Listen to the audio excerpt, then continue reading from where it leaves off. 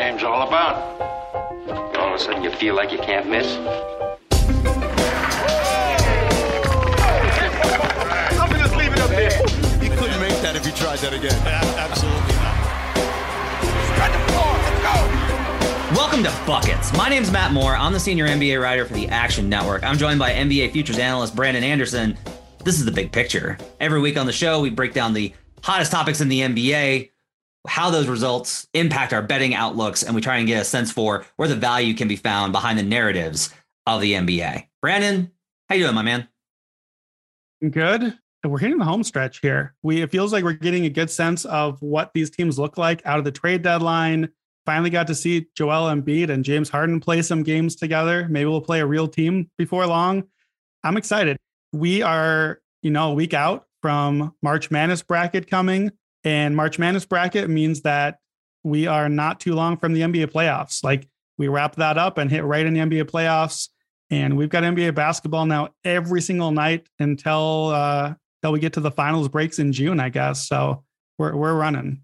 Could be even shorter this year with how the schedule works out. It's actually kind of wild that the tournament ends on like the 4th and the NBA regular season ends on the 10th. It's going to be absolutely berserk how quickly we transition into the playoffs from March Madness. Let's start, as we do every week, with tip-off. This is where we go over the biggest stories in the NBA.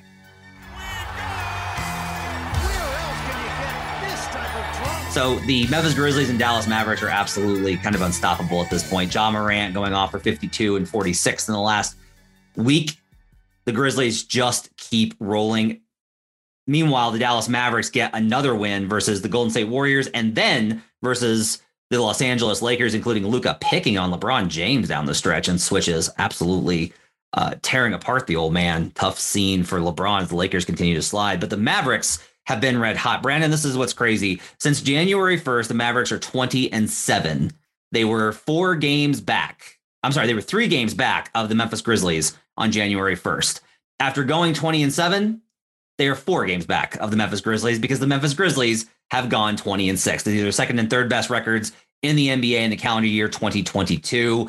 Ja Morant has put himself back into the back half of the MVP conversation. I'm not willing to say that he's a serious threat to win it despite the odds movement. Luka is getting people remembering why he was the favorite coming into the season.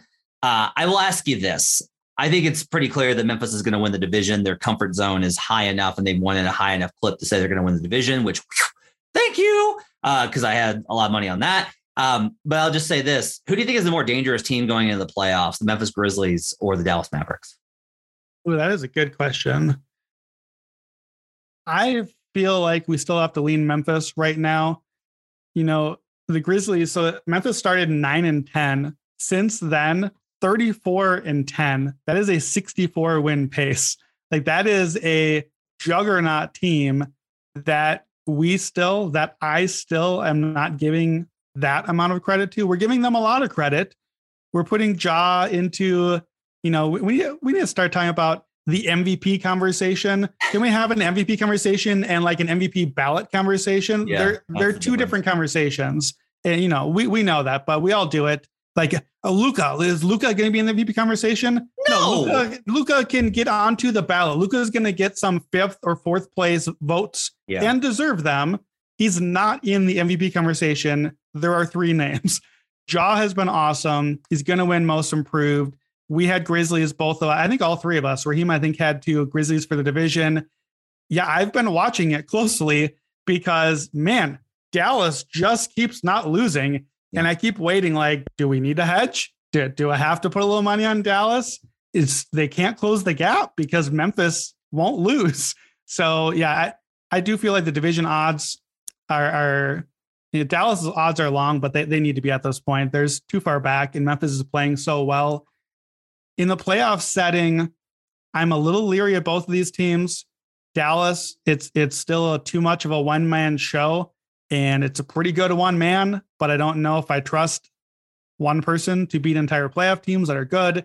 With Memphis, I still have a little concern that maybe this is a regular season juggernaut.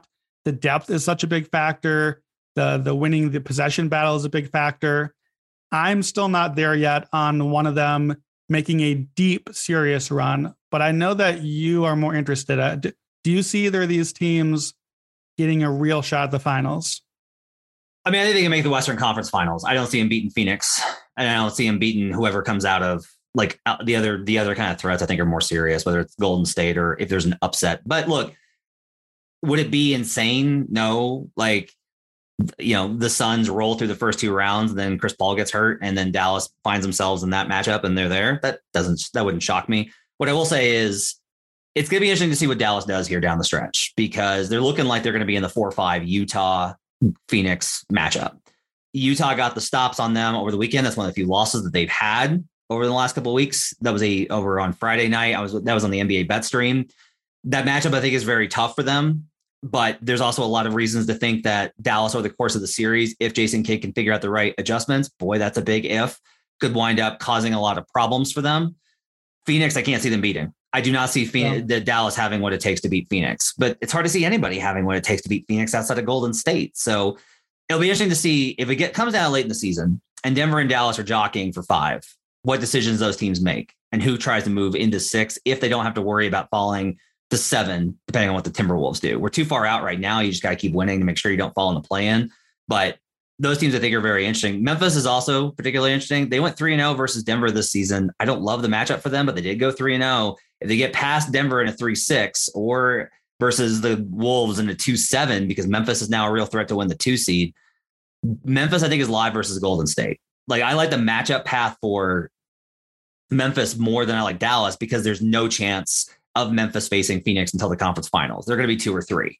And so from that perspective, if you're betting on one of those 2 teams, I think the chances of the Grizzlies a little bit better. I will say, if you're looking to bet these 2 teams and you want to ride the hot hands or these upstart teams or whatever, you can get Southwest Division title odds to win the division. And you can get them at a pretty healthy plus number. I bet that was plus 700 a couple weeks ago. So interesting kind of angle to take there. Yeah. So I have one. I try to think of what's the big question that I have on these teams. I don't know if this is the big question, but let me ask a question, one for each team here, of just the thing that's holding me back a little bit. So start with Dallas. Since the Porzingis trade, Luka is putting up 35, 11, and 7. He's not the question. Spoiler alert. He's the answer.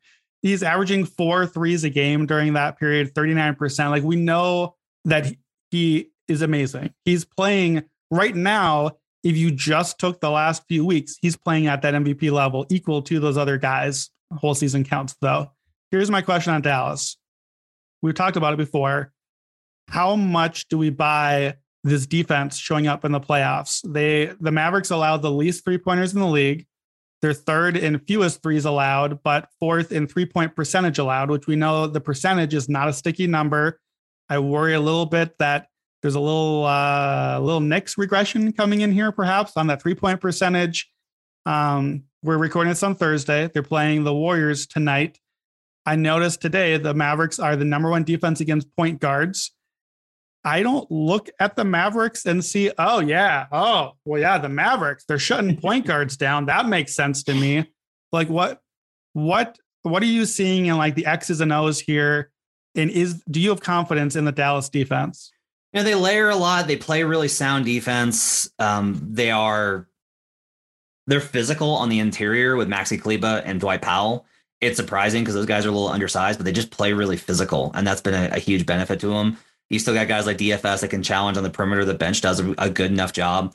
You look at what are they doing? So they allow this season, the Mavericks are giving up the 7th lowest effective field goal percentage. Okay. Based off of opponent expected shot quality, this is actually adjusted for the specific players and what those players should shoot from the spots the Mavs allow them to. So this is more contextual than just overall league averages. This one adjusted for that via second spectrum. The Mavericks aren't having that good of luck. The Boston Celtics are number 1 in that category by a healthy margin. The Cavs are 2nd. The Clippers are 3rd. The Suns are 4th. Those are all really good defenses, but the Mavs are actually 13th in that category, allowing them about 0.75% worse than expected. What is interesting about that is if you look at that from that perspective, Dallas really is doing a great job. They have the 7th lowest expected field goal percentage. So they are not allowing great looks and forcing a low percentage. That's where you get concerned. The Mavs are allowing a low expected percentage and a slightly worse percentage. And that's how they've gotten their defense to be as good as it has been. They're switching more since Porzingis left. That's been a big change for them. I still look at Dinwiddie and Bertans and wonder how that's going to hold up. I agree with you. The personnel doesn't necessarily translate. I worry about Utah and how big of an advantage on the boards they're going to have. A lot of teams are going to have rebounding advantages. But I do think Dallas is probably a little bit more legit defensively this season. I'm not sure how it's going to carry forward. I'm not expecting it. I'm not like itching to bet against them. Let's move on and let's talk about the Miami Heat, who, boy, tough loss for them versus those Bucks. They lead, they go down big early. They come back. They take the lead. They lead for most of the game. They've got it in hand, and they just absolutely melt apart.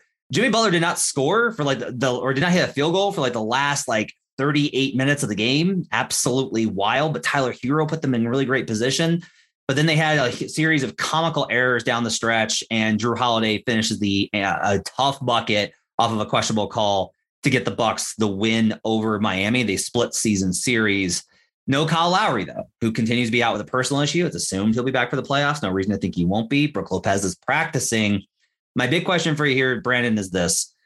I like the matchup for Miami versus Milwaukee. Last night did not dissuade me from that. I do think the big question is going to be if Brook Lopez is back and Kyle Lowry's playing, I'm going to bet the Heat on the win line. So if they're +2.5 or +1.5, I'm going to bet them on the win line. If Brook Lopez is out, I'm going to bet the Heat straight up to win the series. What is your take on the importance of Lowry versus Lopez in this matchup?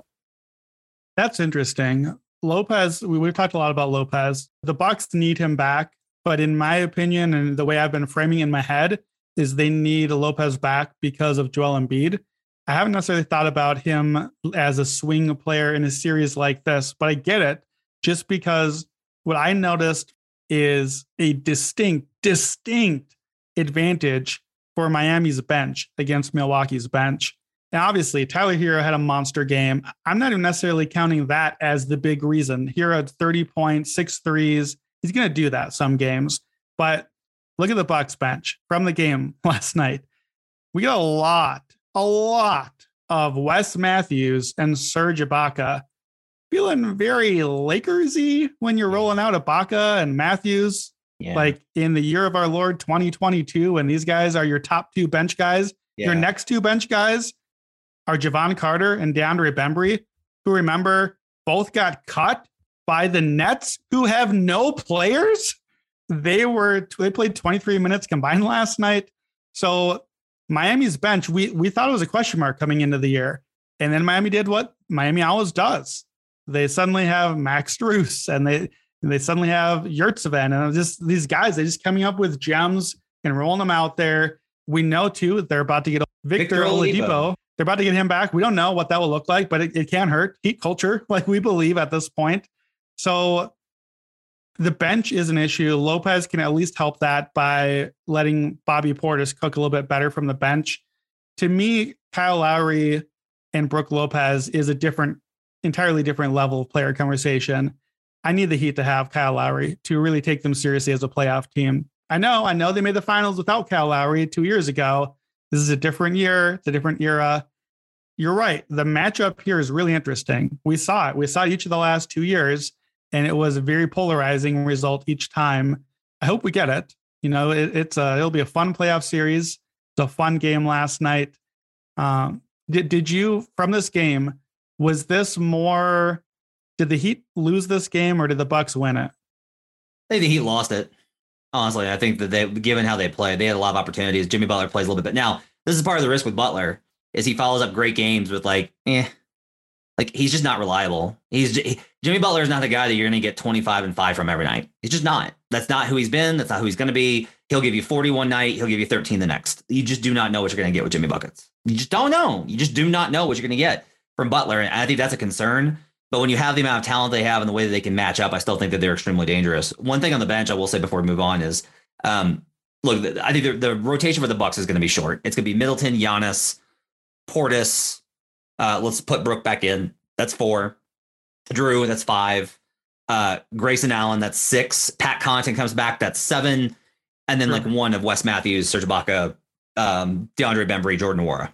Right. That's about as much as you're going to get. They're going to play a shorter rotation. Bud learned last year about you just got to play a shorter rotation. That's just where the team is at. They just do not have the depth. So I'm not as worried about the bench. Just the Miami's bench is definitely a luxury and it's something they can use, but I don't think you have to have it in the playoffs. And I think Milwaukee's a good example of a team that can play shorter as the series goes longer. Meanwhile, on the other end of two teams that play really well lately in the Bucks and the Heat, you have the Golden State Warriors, who, boy, this team, quite the slippage from the old Warriors in this one. Klay Thompson's been out along with Draymond Green. Andre Iguodala's been out, but they lose 114-129 to the Timberwolves. They lose the Mavericks over the weekend in a staggering collapse on Saturday night. The Warriors have really been struggling. Like, this team has simply not been great. And now all of a sudden, after a pretty comfortable lead, the Warriors are just one game up on the Grizzlies for the 2 seed. They are 4-6 in their last 10. The Warriors are. They've lost 2 in a row. And that leads us into the big picture. I thought we've competed almost every night. The Minnesota game was the exception rather than the rule. We're going through it right now. Every team in the league pretty much has gone through it at some point this year. It's just our turn. We're going to bounce back. We're going to be fine. The big picture this week is about the Golden State Warriors. They said Warriors. I said blah. I get it. I don't think that works, but it's about the Warriors, and we're going to talk about this. I had Steph Curry. 2 players that we honed in on in preseason for MVP were Steph Curry and Giannis Antetokounmpo. If you had told me back in August, Brandon, that that the Warriors were going to be the 2 seed, I would have been like, my Steph future soon come. Yes. Like, if you told me the Nets were the 7th seed or the 8th seed rather, and that the Bucks were the 5th seed and the Warriors were the 2, I'd be like, I'm cashing that baby. Yes, let's go. I feel so smart. And yet here we are with Curry going on 3 straight months of pretty uneven, uninspired play. His shooting, I think, is hilarious in that this is like categorically not a great year for Steph Curry shooting. Like, this is just not by his standards a good season for Steph's shooting standards. Under no circumstances is it good by Steph standards. Yeah, Steph still leads the field for 3-point percentage amongst all candidates. It's Curry at 37.5% and then Embiid at 37%. And then like Ja Morant's at 34%. Giannis is at 30%. Like, there's nobody that's really in the conversation because Kevin Durant got hurt that's up there with him. You, my friend, are a Warriors believer. You have been a Warriors believer. You have been a Warriors backer. You have been on this train. One, what do you like? We know Steph Curry's MVP odds are dead, so RIP to those. What do you think has been the deal with Steph Curry? And tell me why, because you continue to not be worried about it over the course of the season. It's been a while now. I expected the turn to have come sooner than lately. Yeah, I really thought the turn had come heading into the break. The shooting numbers had bounced back positively pretty well. Like, I think over maybe a 13 or 14 game stretch, he was at 39 or 40%. Just, for any mortal human, an awesome stretch considering the sort of volume that he has. And then now coming out of the break, that of course he had 16 threes at the All-Star game. And I wondered as that was happening, okay, is this it? Is this going to officially break him out? I know it's just an exhibition, but the confidence in the moment and everything. But then is interesting. The cold stretch for Curry, when did it start? It started at the Ray Allen 3-point push. It started in that Portland game when I bet actual real human money on Steph Curry to put up 15 threes in a game. Yeah. And genuinely believed he might do it because he's that good. And it turns out he also believed he would do it and got up a ton of shots and was forcing it, and it didn't work. At the end of the All-Star game, I know it's just an All-Star game, Curry wanted the record. He wanted that points record. He wanted that other 3. And you started to get some of those kind of forced jacking up threes. And I kind of had that feeling of like, this feels a lot like what we saw earlier. And now out of the break, he's had 3 really bad shooting games and right back into that cold stretch again. Maybe it's nothing. It probably is nothing. It's just the All-Star game. But it really felt like he was breaking out of it a little bit and is back in Where I'm at, though, big picture is this. This is not about Steph Curry to me. It's some about Steph Curry. Steph is not going to make 80% of his threes every time we want him to forever. And he did that for a while this season. He really did. And it was awesome. This is about Draymond Green. And I think it's a reminder and a referendum on one-man teams in the NBA. This is not a one-man team. There are more players than just Steph, Draymond, and Clay. But the more players are not guys that we had the highest of opinions on coming into the season. Like this is a team that Steph and Draymond elevated these other guys, Gary Payton and Kuminga, the rookie, Juan Toscano Anderson. Like these guys have been valiant. They've been great for them, but they're great in the team context. With Draymond on the court this season, the Warriors are 28-6. That is a 68 win pace. That's the Warriors as we knew them. That's the title favorite as we see them. 28 wins, 19 by double digits, over 2/3 of them. Without Draymond Green, 15-13, basically 500.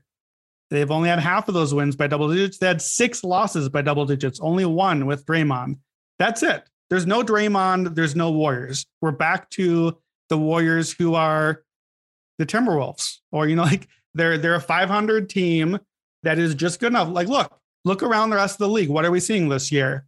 We're seeing the Bucks, like you said, as the 5 seed with an MVP, but not enough other help that stayed healthy. So they're not up at the top of the race. We're seeing the Lakers. We're seeing the Nets missing out on the main postseason right now because their guys aren't healthy and a one-man show and can't get it done. Jokic certainly has even less help than Steph has had and can't get up into that top echelon. The Warriors got half of a really good season, and now they have half of a oops, just like the other teams, the superstar season. I think that's what we're seeing. So I can't get worried until I know that Draymond is definitely done for this year. So at FanDuel, the Warriors seeding line over 2.5 -150. They're now favored to finish third. Under 2.5 +115. So if you think that they're going to stabilize, you get plus money on it. The Grizzlies over 2.5 is -120. Under is -110. I don't know how that works, considering these are the only 2 teams that can realistically catch one another. But that's where those numbers are at. Let me ask you this: does the 2 versus the 3 seed, does this change anything in your estimation for the Warriors title run? Well, I was going to say no, and then I thought more about it, and I think yes, but not necessarily for the reason you think. We think automatically 2 or 3 seed. Okay, well, Memphis gets the 2 seed. Now you get Game 7 in Memphis for that second round series. Yeah, that matters. That would matter more for Memphis than I think that it would hurt Golden State. The Warriors can go on the road. Steph, Draymond, Clay, they'll be fine. But it matters a lot to the young Memphis team to get the game at home. But might not get to Game 7. And getting the 2 seed might mean that the Warriors get Game 6 at home. That's bad. So it could go either way on that one. Here's where it does matter, though. You're the 2 seed. Right now, it looks very likely that the Lakers are going to be locked out of the 7 or 8, that they're the 9+ seed. That means the Lakers can't be the 7. Right. The only 7 seed can be the 7 or 8. That is Clippers or Timberwolves. You're the 3 seed. You're probably playing the Mavs or the Nuggets. That is a mega difference in a first round matchup. Yeah. Like that is a walkover first round series, personally, unless suddenly Clippers get healthy. Yeah. Versus a genuine test in the first round and a test of attrition. We know how that goes. And we're a team with, when Draymond has the back injury and Steph doesn't hold up well over the playoffs always, you want the easy first round. You want it's not a bye. You got to still go out and beat the Wolves or the Clippers. You don't want to play the Nuggets, or you don't want to play the Mavs. You don't want Jokic or Luka winning 2 games on their own, and suddenly you got a must-win Game 6 in the first round. That's the difference, I think, that matters, where I'm not sure that they will really, really care about the 2 seed, but I think that's the reason that they maybe opt to. Grizzlies went 4-0 versus the Clippers. They are 2-2 versus the Wolves after the loss last week in that matchup. I haven't dug enough in to know who gets the edge in those types of matchups. I do know that if it's Golden State in the 2, I feel very confident with Draymond and their ability to beat the Clippers or Wolves. I think the Grizzlies, it becomes more of a oh boy, hope they don't lose one of the first 2 at home, because that could get a little awkward. Like if the Clippers, even without Kawhi and PG, if they win one of the first 2, that's going to get tense in a hurry. Like it's just going to get that series will get very, very real. And that may be honestly the way I'm going to play the Grizzlies. I might be just be taking, even when they're big favorites, take the other team on the win line. I like doing that plus 2.5 and trust that they're going to be able to force this into being a longer series. I don't see Memphis rolling through these teams. They're too inexperienced. They're too young. They're too fast break oriented. There's a lot of reasons to think that there's going to be enough opportunities for those teams to hang in that series. I won't feel great about it if the Clippers don't have either PG or Kawhi back, but that may have to be the decision. We'll talk about that as we get closer to the playoffs. I'm just mad, man. I had Draymond for freaking DPOY, and that's not gonna cash, and Steph for MVP, and it's just. Yeah, Draymond was long too. We had Draymond at I think 33-1, and we gave that on the podcast. And I've got that. I have multiple hits on that, and boy, we were cash money on that. Like the Steph MVP looked very good early. Draymond DPOY was done. That was done. Like it was over. All he had to do was play 15 more games and not have this exact thing happen to him. Yeah. I'm frustrated as an NBA historian. Also, I'm frustrated that we got this season from the Warriors for half of the year. And like, I truly, this stuff matters. Draymond to get that second defensive player of the year, Steph to have that one last MVP or right in the mix. Like that stuff really matters for historical standing. And they were that good this year. They're just not going to get there for injuries, which that part matters. You got to play the games. Well, but I'm bummed for them. Also, Steph still could have won MVP if he could hit a freaking shot. That's one thing that would have happened if he could hit. It's very weird that Steph Curry is struggling to shoot the ball. I don't understand that. How am I losing a Steph Curry MVP bet because of shooting? How is that a thing that has happened in my life? All right, let's go ahead and wrap up with Back to the Future. This is where we talk about our favorite futures that we have in our pocket. Back to the future.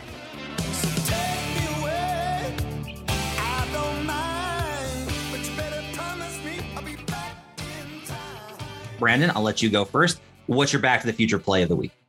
I'm going back to the Heat on this one. DraftKings right now has a lot of team over-unders up. These obviously are not the over-unders we started with before the season. Some of those are already done and dusted.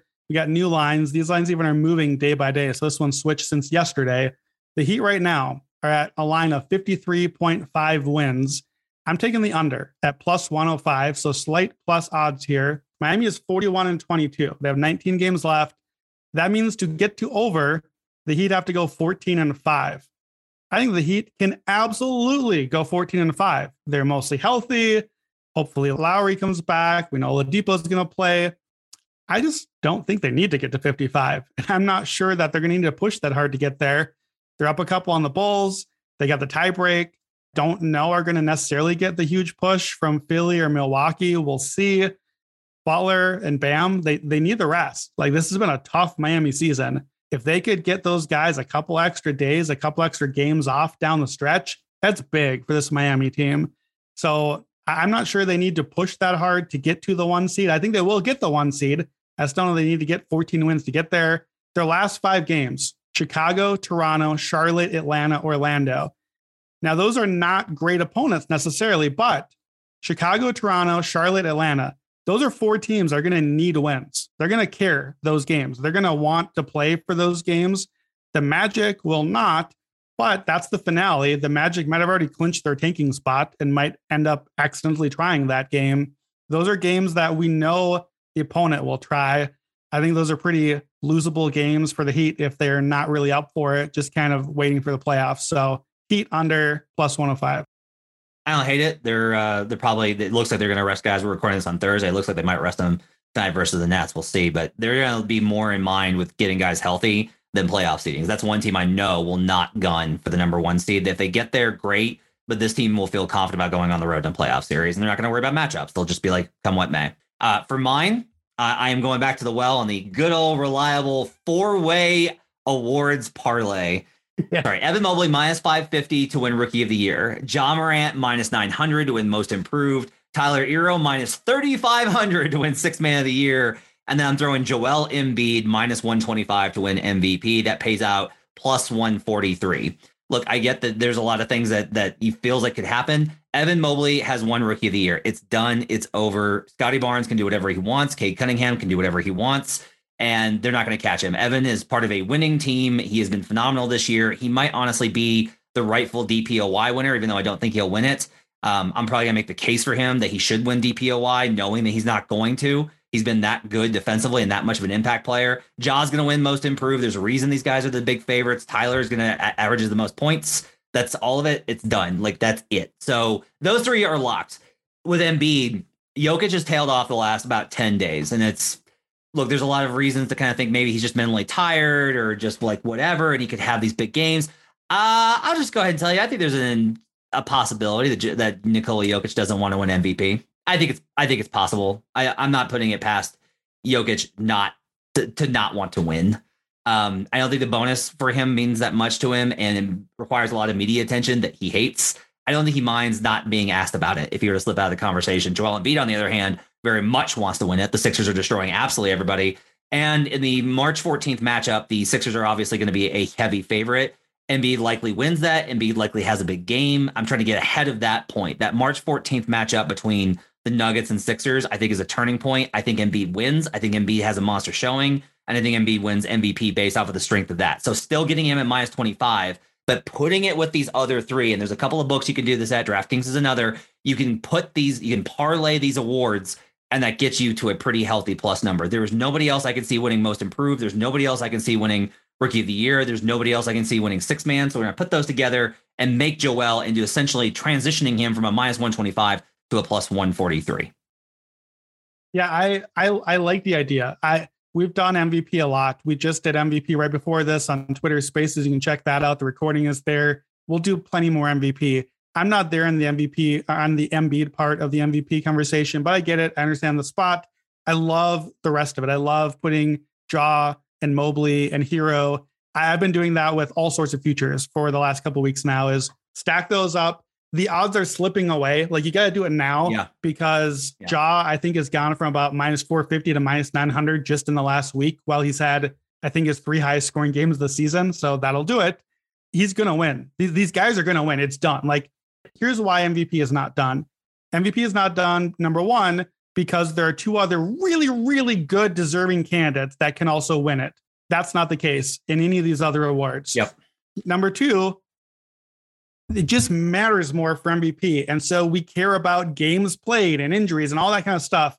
We don't care that much about that for most improved. Correct. If Ja suddenly missed the last 3 weeks, who cares? He's still the most improved player. It's done. Like, if that happens, the MVP, and then your team falls in the standings and blah, blah, blah, the seeding, that stuff all matters there.